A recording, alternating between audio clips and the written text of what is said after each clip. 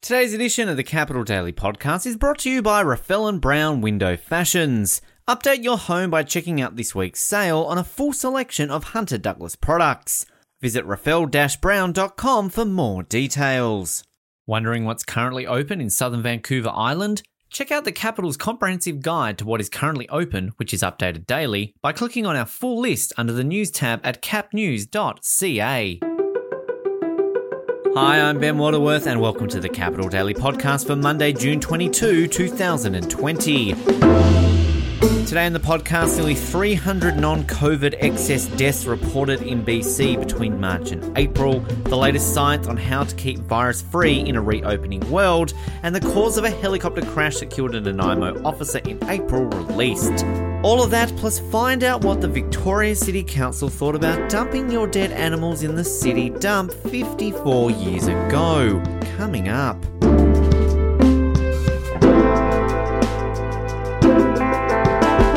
There was as many as 273 non-COVID excess deaths in BC between March 15 and April 25, Statistics Canada reports. The organisation found that there were 372 more deaths than usual, based on the previous 5 years, in that period, but that deaths declined to usual levels by early May. The report cautions that not all of those differences are necessarily driven by COVID-related side effects and may reflect other changes over the past half-decade. Since the onset of the pandemic, BC overdose deaths have spiked back up to and beyond the highs of 2 and 3 years ago, culminating with more overdose deaths in May than total COVID deaths. And in a related story, the widow of a Victoria yoga teacher is petitioning BC's top doctor, Dr. Bonnie Henry, to announce overdose deaths just like she does with COVID-19 deaths. Karina Stone believes that, like with COVID deaths, official public health announcements will help humanise overdose victims like her husband and get the public to take the crisis seriously. On the weekend, the Capital published our up-to-date roundup of the latest science on how to keep virus-free in a reopening world, and spoiler alert, it involves wearing a mask. Editor of the Capital, Tristan Hopper, wrote the article, and he joins me now on the podcast to chat further about it. First of all, Tristan, thanks very much for your time on the show today. It's been more than a month now without a case on the island, which is good news. But of course, it causes people to become more complacent. Do you feel it's inevitable that there will be another case of COVID-19 on the island at some point? It may not be inevitable, but if I was a betting man, I would absolutely put money on there being another case, because that's the thing. I mean, it's not like we haven't cured this. So the only reason there is no COVID-19 is because we've basically reoriented society and the healthcare system to expunge all the current cases. So we're basically where we were in early March when there was no COVID-19 cases, and we saw where that went. So, yeah, I think this is still a major contagious virus around the world. And as we reopen, you're going to have more opportunities to get infected by the virus. So Bonnie Henry's brought this up. She said, there's still travel between, I saw a few Washington State license plates in Victoria today. There's full ferries every day between Victoria and the mainland, which still has active cases. All you need is one person to come over, not feeling the symptoms, and to cough on someone, and then we've got COVID-19 again. So, yeah, I would absolutely bet on another case coming to the island. Well, we saw that with New Zealand, of course, in the last week. They had seemingly managed to eradicate it, but they recorded new cases coming in from people heading into the country from overseas. Do you think there maybe needs to be a little bit more caution when it comes to allowing people from the mainland onto the island? Yeah, potentially. I can certainly see the virtues of, particularly now, there's this map going around on social media where it just shows all these hotspots throughout the United States of continued COVID-19 outbreaks, and then it shows Canada, and there's just a little bit in Vancouver, a lot in Montreal, but just little bits all throughout the prairies. And the takeaway from the image is you're supposed to say, well, we should keep the border closed. So, yeah, I can definitely see the virtues of continued travel restrictions right now, particularly screening. So if someone is going to be traveling to a remote area, sort of check that they haven't had any contacts that could make them a potential risk. But I think the most important thing is just for people to sort of deny the virus a place to take hold. So that includes wearing masks, not getting complacent, like treating this as if we're in a pandemic environment. There's actually, we'll be writing on this later in the week, why BC did so well in the pandemic. And there's this going theory that the Chinese Canadian community in Vancouver started lockdowns as early as February. So at a time when Canadian public health officials are saying, like, don't worry about it. This won't reach Canadian shores. The risk is low. Don't worry about it. The Chinese Canadian community, particularly around Richmond, didn't listen to that and started social distancing, started masking, started doing what we're all used to now with a month's notice. And there's epidemiologists are starting to say, that's probably one of the reasons why BC did so well, because when cases started to show up, you had a community that lived in what became the hotspot. Most of the cases, the COVID-19 cases happened in Vancouver. So you had a community that already had a month head start on keeping clear of the virus. So basically what everybody should do is, act like you're a Chinese Canadian citizen of Vancouver in February, and just act in such a way that when that case comes, it's not going to be spreading through you. Deny it a place to jump, because if it infects you, then it jumps to someone else, and then it hits a care home. It's 3 infections away. And we're obviously a lot more educated now than we were in February and March with this. A fact that you talk a lot about in your article when it comes to the mask situation, as of course you just mentioned there as well. It seems as though some people just don't seem to believe or sort of understand how much a mask is helping with preventing the spreading of COVID-19. Does it surprise you to see that some people seem to deny the mask is something they should be wearing in mass gatherings? You should definitely you should wear it to the grocery store. So I've got a mask, and they're everywhere. I mean, it's really easy. You can get them at the dollar store. You can get a good washable mask with some nice floral design on the front of it for $4. So ever since late March, the Capitol has been saying that you should be wearing a mask. And we were basing that claim on studies that predated COVID-19. So this was masking studies looking at the spread of flu or the spread of the 2003 outbreak of SARS. And now we're getting enough data from COVID-19 to show actually, of course, masks work for this. I mean, this is a respiratory disease. It affects the respiratory system. So it absolutely makes sense that masks would make a difference. So the opposition to masks from public health authorities, unfortunately, in the early weeks of the pandemic was, well, it's not a perfect seal. Again, you can still get the virus if you have a mask on, so don't bother. Which was really flawed logic, because as people smarter than me have pointed out, you could say the same thing about condoms. You can still get pregnant after using a condom, but you should still use a condom, even if it's not 100% effective. So, masking, it's cheap, it's easy.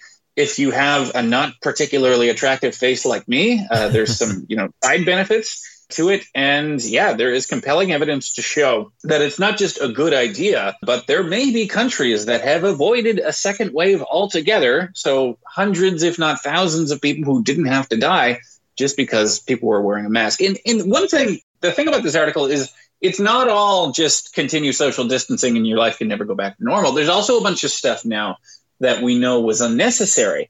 So we were really paranoid about surfaces in the first weeks of the pandemic. I was wiping down my groceries. I'd go to the liquor store and get the Lysol out and wipe down the bottles. Now we're not so sure on surfaces. You may not have to be as careful about potentially getting COVID-19 from an elevator button, for example. And the outdoors have also proven to be really safe. Probably the most vibrant example of that is the fact that you had mass protests all throughout North America and Europe. And in most cases, those didn't precipitate an explosion of new cases. And the likely reason is that they were outside. So just by getting outside, just having that free flow of air seems to dramatically reduce your risk of getting COVID-19. And in writing the article, was that a surprise to you personally that we saw such a mass gathering of people in the last couple of weeks because of these protests? But as you just said, seemingly this hasn't really caused outbreaks that people were predicting it would. I think for good reason. They were saying, because a mass gathering is pretty much the worst thing you can do when it comes to infectious disease. So famously, at the time of the Spanish flu in 1918, there was, I think it was in Philadelphia, there was a planned war bond rally. And public health doctors were saying, you got to cancel this. I mean, there's a flu outbreak. And they said, no, we need the war bonds. So they held it anyway. And this is generally acknowledged as one of the biggest super spreader events of the 1918 flu. So you have literal thousands of people killed because of this one rally. So yeah, you've got a bunch of people together. So imagine you've just got thousands of people. One person coughs, and then that's spread throughout all of this crowd.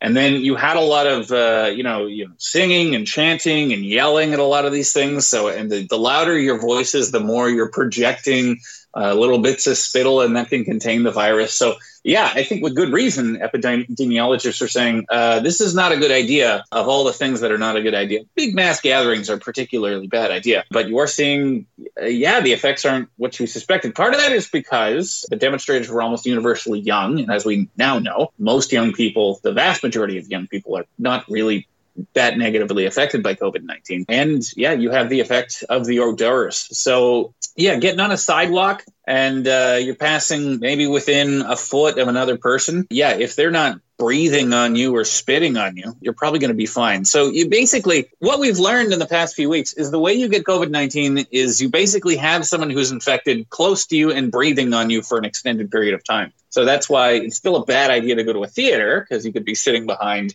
or in front of someone who has COVID-19 that is, expelling air onto you. So yeah, as long as you can sort of avoid that circumstance, a lot of things that we thought were dangerous, like playgrounds, aren't as dangerous. Well, it's a very fascinating article, and of course, people can read it right now in full at capnews.ca. Tristan, a pleasure to have you on the podcast today, mate. Thanks very much for your time. Thank you. In perhaps the single most weirdest segue I will ever do on this podcast, it seems as though the COVID-19 pandemic may have attributed to a troubling rise in penis injuries in Greater Victoria. UBC researchers say the injuries may be linked to COVID-related changes in behaviour. In a single week, Victoria hospitals saw 6 men with genital injuries, which are usually relatively rare. This surge may be linked to changes in behaviour associated with the pandemic lockdown, according to a new paper from researchers with UBC's Island Medical Program. And you can read the full, very interesting details right now at capnews.ca. The daily number of COVID cases have finally dipped below 100 in Quebec. Daily increases have been in the double digits twice this week and reached their lowest point since the early days of the pandemic 3 months ago. The Indian city of Delhi will repurpose 15 luxury hotels as COVID care centres. Hotel staff will now be overseen by doctors, as up to 15,000 patients with less severe cases will be hosted in a move intended to blunt an anticipated overload of patients in the Indian megacity, which is the centre of the world's second most populous urban area of 30 million people. And the number of COVID cases in Florida have leapt past 4,000 per day. The state was to be the site of several sports leagues' resumption, including the MLB and NBA, but multiple athletes have tested positive in the past week, and the NHL's Tampa Bay Lightning have shut down training after several infections. The state has just over 4 times the population of BC, but has 30 times the number of confirmed cases.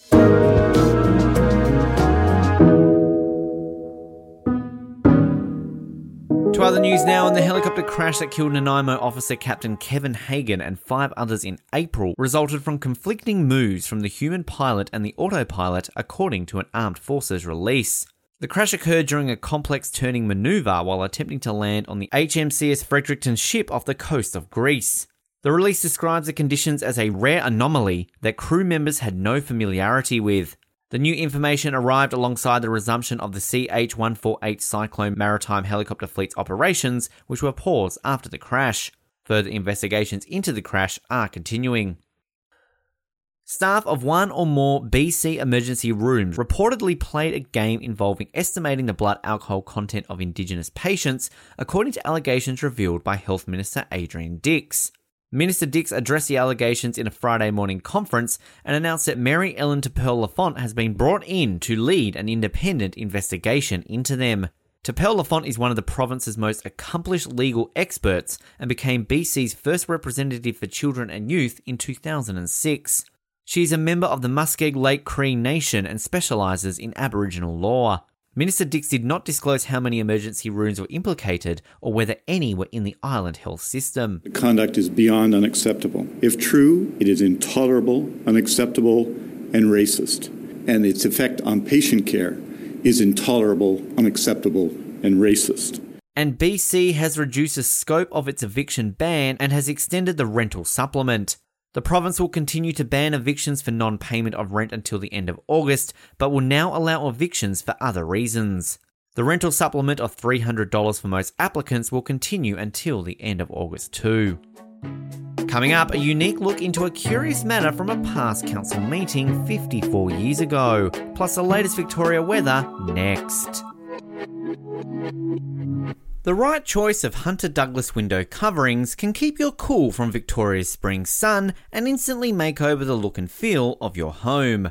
Raffel & Brown Window Fashions have proudly represented the entire line of Hunter Douglas products for over 25 years and have grown to be one of the largest volume dealers in Canada. Visit raffel-brown.com for more details.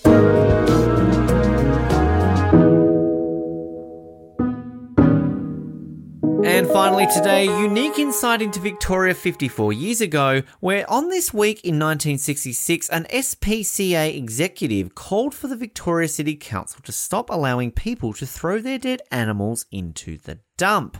The council turned down the request from the Society for the Prevention of Cruelty to Animals, which asked the municipality to build a crematorium for animals instead. In a letter to Council, David Beeching, Secretary-Manager of the SPCA, expressed concern about how dead animals were ending up in the dump. Council, however, didn't appear to think much of the idea at all, nor the people who were pushing for it. Esquimalt councillor Arthur Mebbs said that he was strongly against a crematorium financed by municipalities, adding that these complaints stem from animal lovers, eccentrics perhaps who have an emotional interest rather than a recognition of the municipality's obligation in the matter. Extremely interesting to get this viewpoint from the past, especially over something that clearly had a very different perspective from some people all those years ago. I wonder if that concern also included flushing goldfish down the toilet, something that I'm sure we've all probably done at some point in our lives. Dead goldfish, can I point out? Dead goldfish.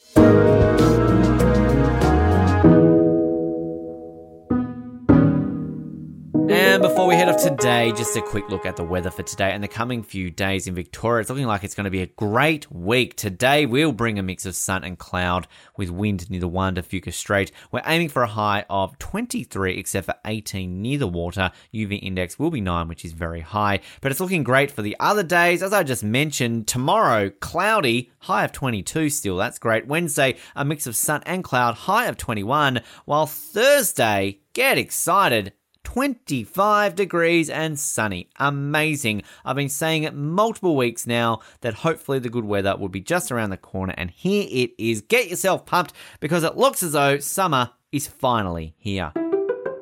And that's it today for the Capital Daily Podcast, Monday, June 22nd, 2020. Remember to subscribe to the podcast to receive all the latest news from Capital Daily directly to your speakers every single day. And if you missed any episodes last week, the week before, or any other weeks, you can always check us out on all the good podcast platforms, catch up on anything that you may have missed. You can, of course, also sign up to the Capital Daily newsletter for all the latest news from Victoria and the island in written format delivered directly to your inbox. And make sure to check out the latest in-depth articles from the experienced Capital Daily team at capnews.ca. My name is Ben Waterworth, and as they say in Australia, get excited the Blues won on the weekend. Yes, go Carlton. Just want to point that out. It's Australian football, not the NHL. You haven't missed it starting. It's all good, folks. Thanks for tuning in, and I will speak to you tomorrow. Today's edition of the Capital Daily Podcast is brought to you by Raffel & Brown Window Fashions. Update your home by checking out this week's sale on a full selection of Hunter Douglas products. Visit raffel-brown.com for more details. Wondering what's currently open in southern Vancouver Island? Check out the Capital's comprehensive guide to what is currently open, which is updated daily, by clicking on our full list under the news tab at capnews.ca.